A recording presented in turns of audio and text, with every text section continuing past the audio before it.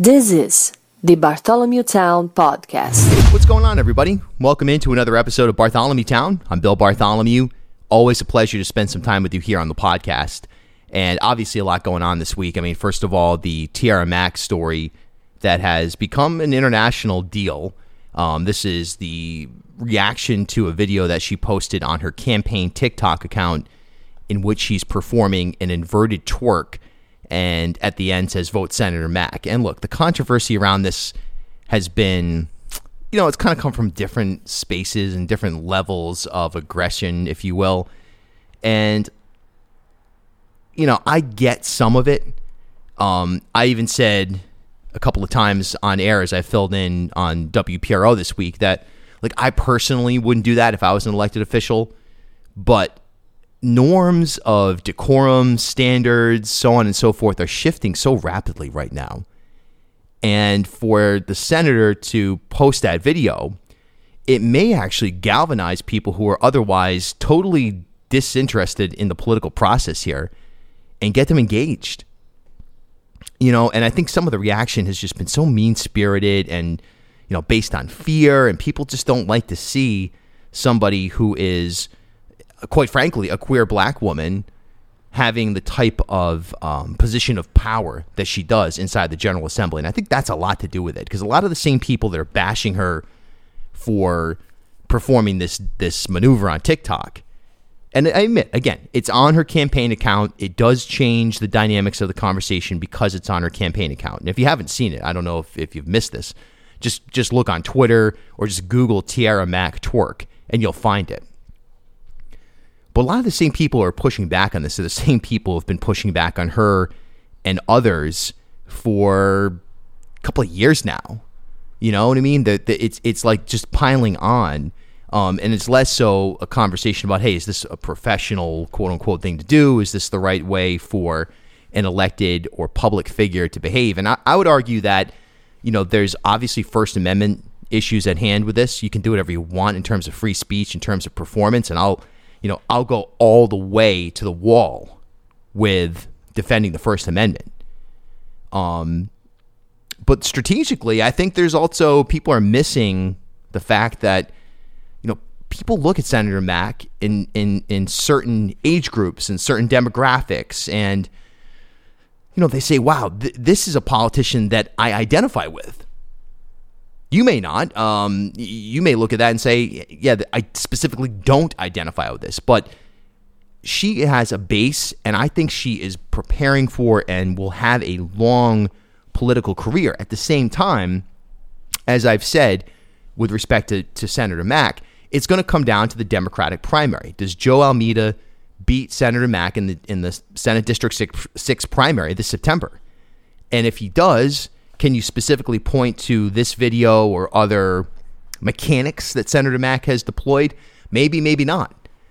But what we do know is that she overwhelmingly defeated longtime Senator Harold Metz in 2020, running on ideologies that were not obfuscated in any way, shape, or form.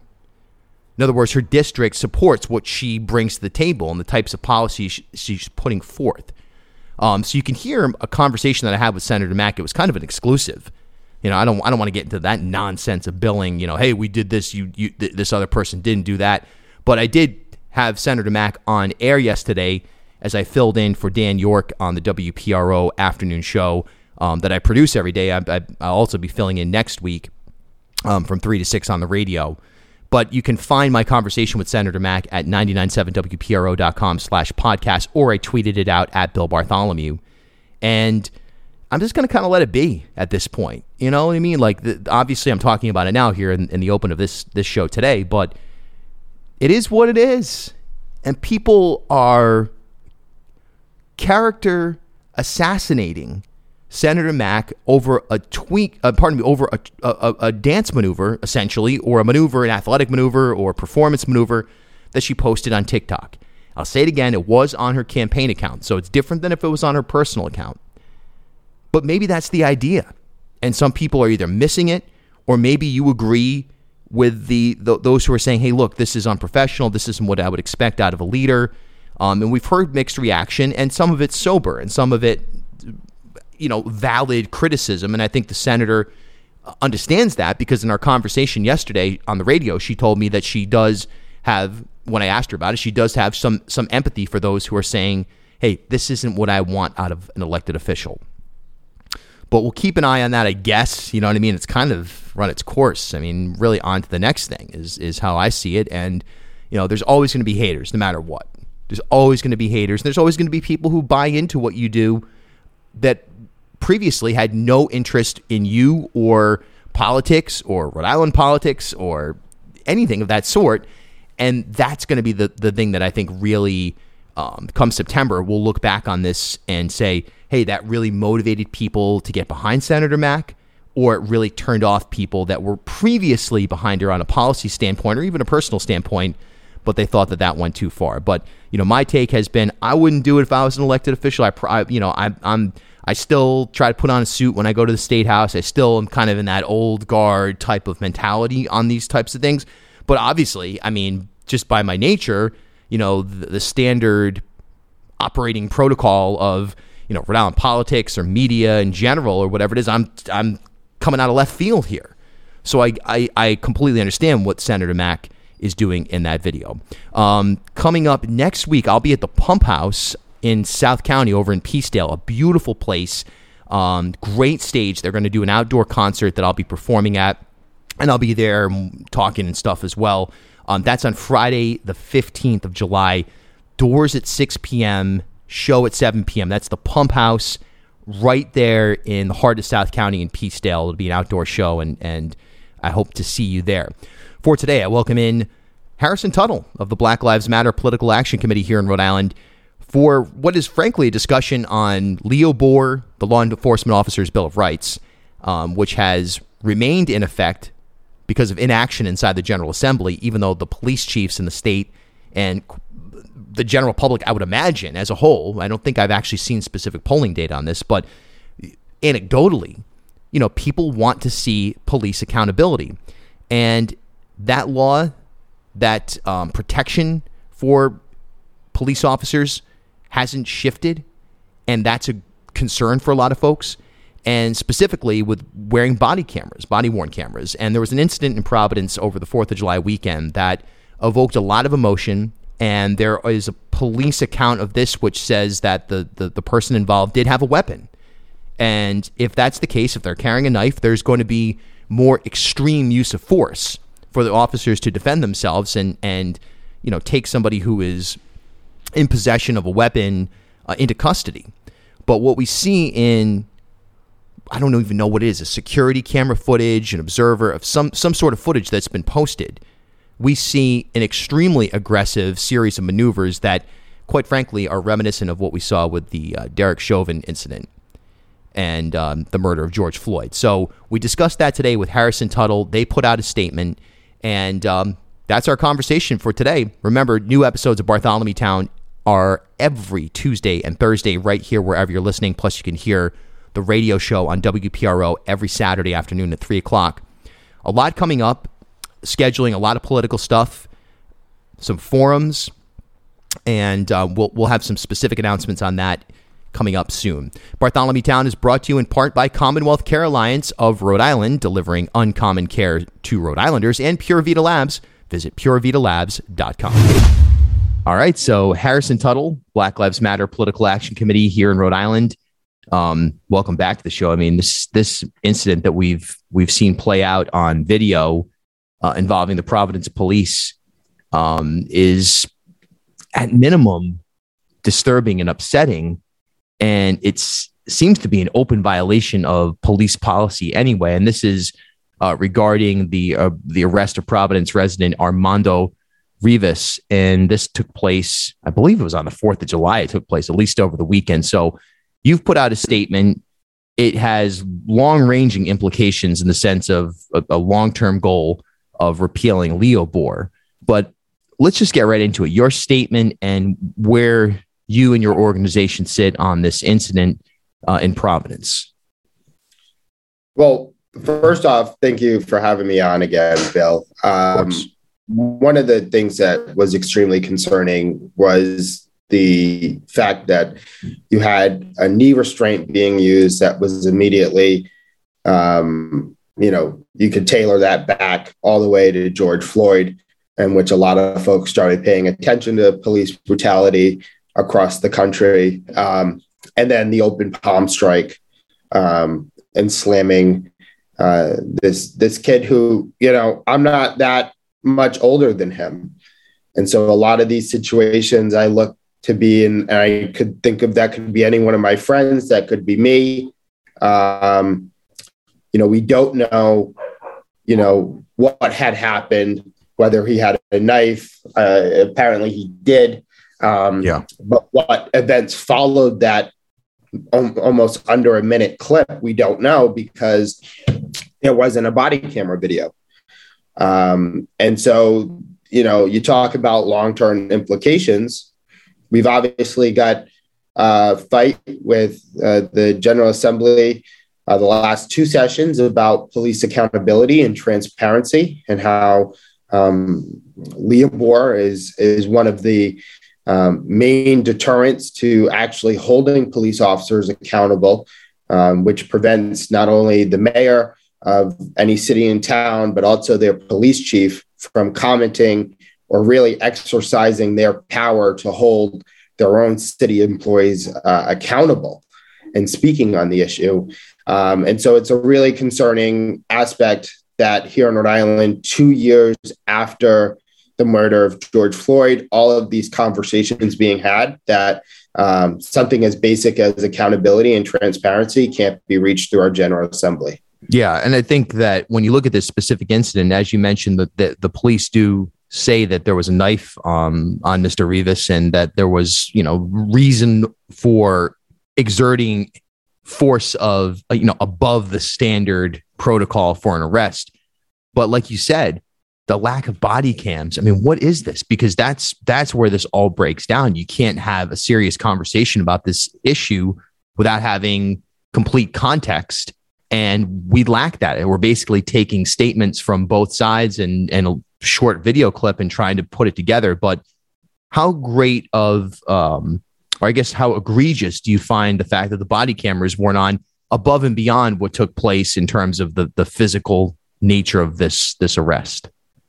Well, look, this is a bill that was passed last year that would allocate millions of dollars over the next course of the decade to make sure that our police statewide, if they want to, each department is provided with a body camera, right? So we've got one officer who didn't have his body camera on, and then we had one officer who wasn't even issued one.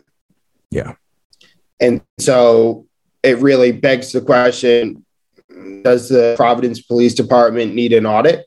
Where are we allocating this money? How many officers on the streets actually have their body camera videos on?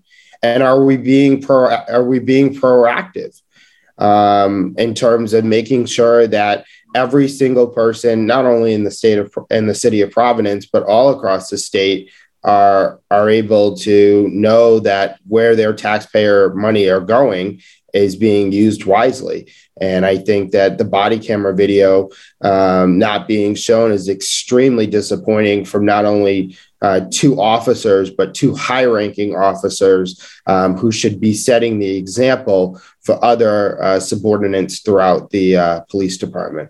Yeah, I'm going to read the statement that your organization put out over Independence Day weekend.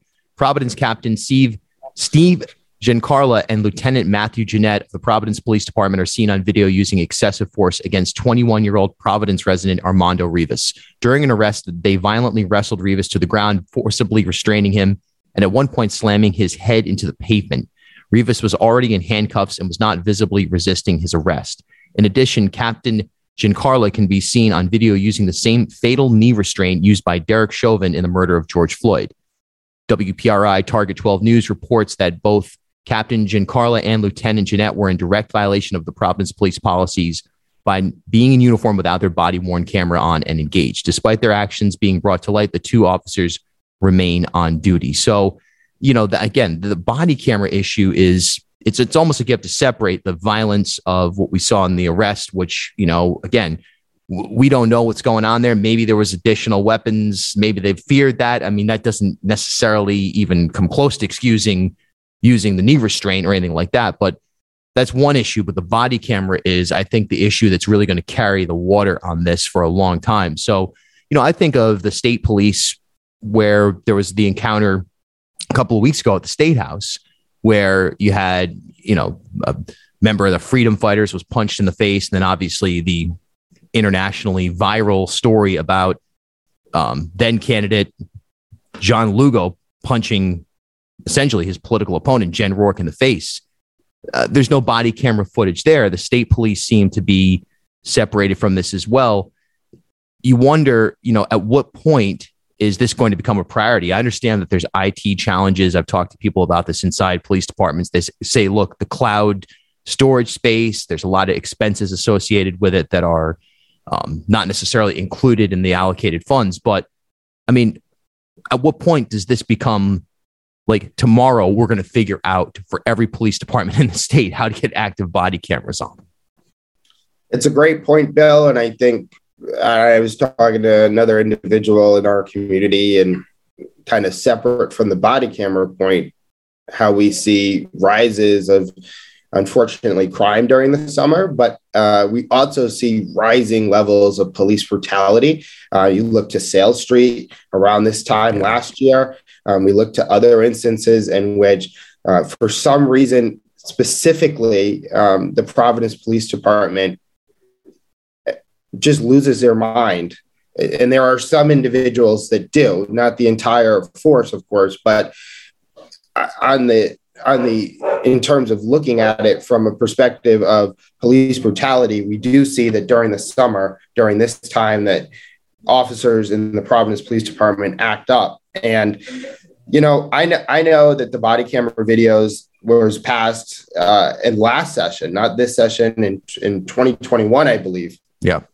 And so we're going on almost a year and a half, at least, in which we shouldn't have instances like this, right? And I think a lot of folks in the community look towards body camera videos because of the fact of you have instances like this in which, historically speaking, throughout the country, we have seen acts of police violence against, specifically minority groups of people. You look to Rodney King and other instances in which if it wasn't caught on camera, it wouldn't have gotten the light and the attention that it deserves.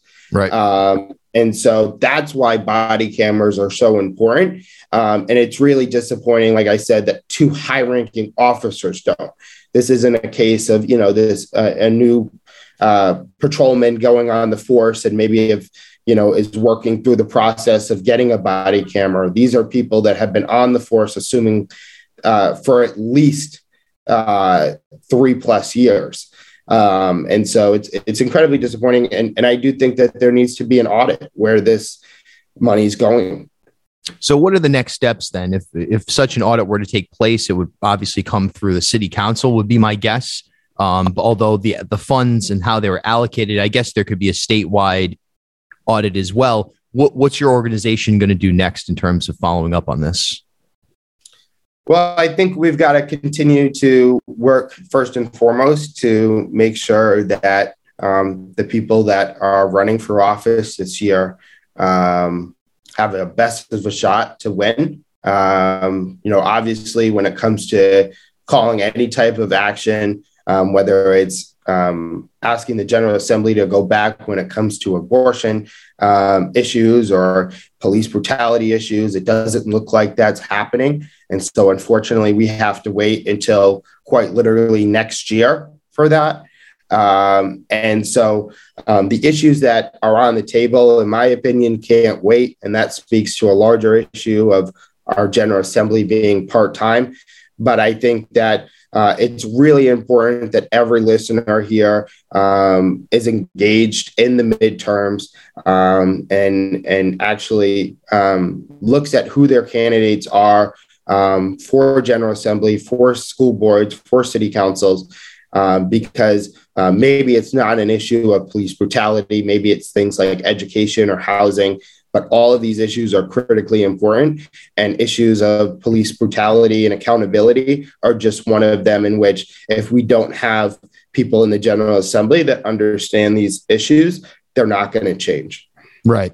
And it's interesting because with Leobor, it's something that the police chiefs are, they're behind this 100%. And I mean, look, I'm not going to say who. I've talked to police chiefs off record that have said, look, there have been specific issues that have gotten out of control in terms of the reaction from the community. Maybe not actually out of control, but have gotten to the point where it could have been quashed if Leobor weren't there. That at least the department could speak out and say, hey, we condemn this. We don't condone it. Here's the action that we're taking, whether it's termination, suspension, additional training, whatever it is based on the situation. But they can't because their hands are tied by Leobor. So you've got this situation where it's really union versus it's like one of those odd where the tables kind of turn and who traditionally supports what, where the union is overpowering probably not only the department and the municipality, or in some cases the state, but the will of the people, it would seem. I mean, I haven't seen polling on this, but my guess is that if you asked a person, not even using the word or term, the acronym, I should say, Leobor, but said, hey, are you in favor of police officers or police departments being able to punish or address officers who have violated their code of conduct? Yes or no? I'm sure most people would say yes. Yeah, it's an issue in which you really see comes to light with viral videos, whether it's my friend Jennifer Rourke being punched in the face, or this specific incidents where you see that people who are not really focused on the really fine details of policy really scratch their head of why this person is on paid leave, or other situations in which the police chief and the mayor cannot comment on a situation. And what it does is it's counterproductive to building trust, right? Because the public feels like they're, legally they're hiding stuff, right? They're figuratively hiding information from the public. And it's a case in which, look, I think it's gotten really politicized. I think, unfortunately, accountability and transparency are things that anytime we're dealing with elected officials or people in positions of power, we're always going to have that pull.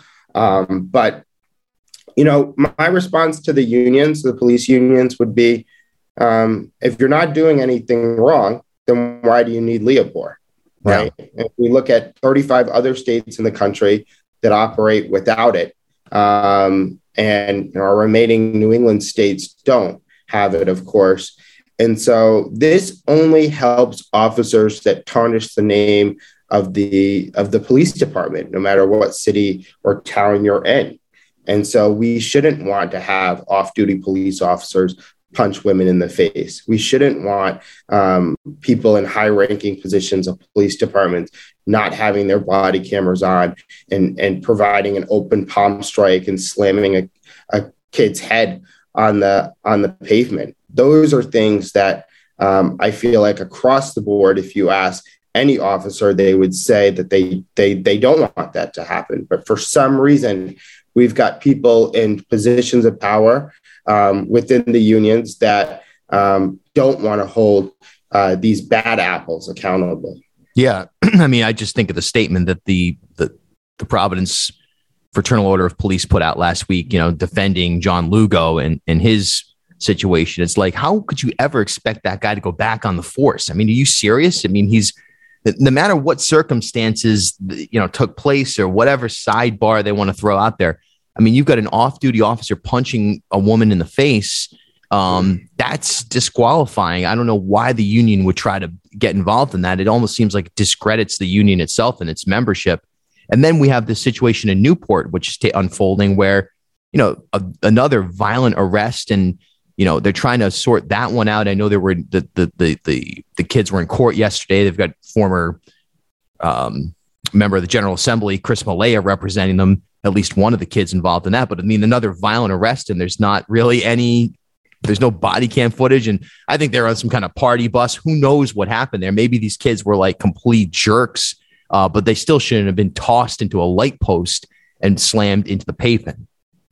Yeah, it's really confusing that, look, we've got a situation in which, like I said, over the summer, for some reason, we see a rising level. Maybe it's heat, maybe it's, I don't know. But we look towards accountability when things go wrong, just like any other profession.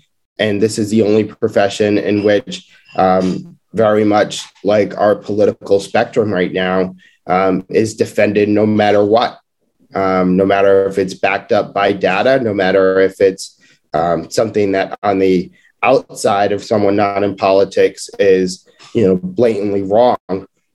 We've politicized accountability and transparency to where we've taken sides on who gets to be actually held accountable. It's incredibly disappointing because, look, we're in a situation in which at any moment, political people that are holding office can make national news. Yeah. And then we see a case in which officers are committing heinous acts, and that's not making national news. So no matter where you fall on Senator Tiara Mack's video on the beach, I really do believe that the topic at hand this week should be why our officers and why our taxpayer dollars aren't going to actually ensuring public safety all throughout the state for everyone, whether it's in Newport with these looks like young white males or someone in Providence who's a person of color. Harrison Tuttle, Black Lives Matter Political Action Committee here in Rhode Island, also a candidate. I'm sure we'll get into that at some point as well. Specifically, I look forward to it. No doubt. Hey, send your email to me, bill@ripodcast.com. If you've got a question for a candidate, a question for me, send it on over. We're going to read it on air.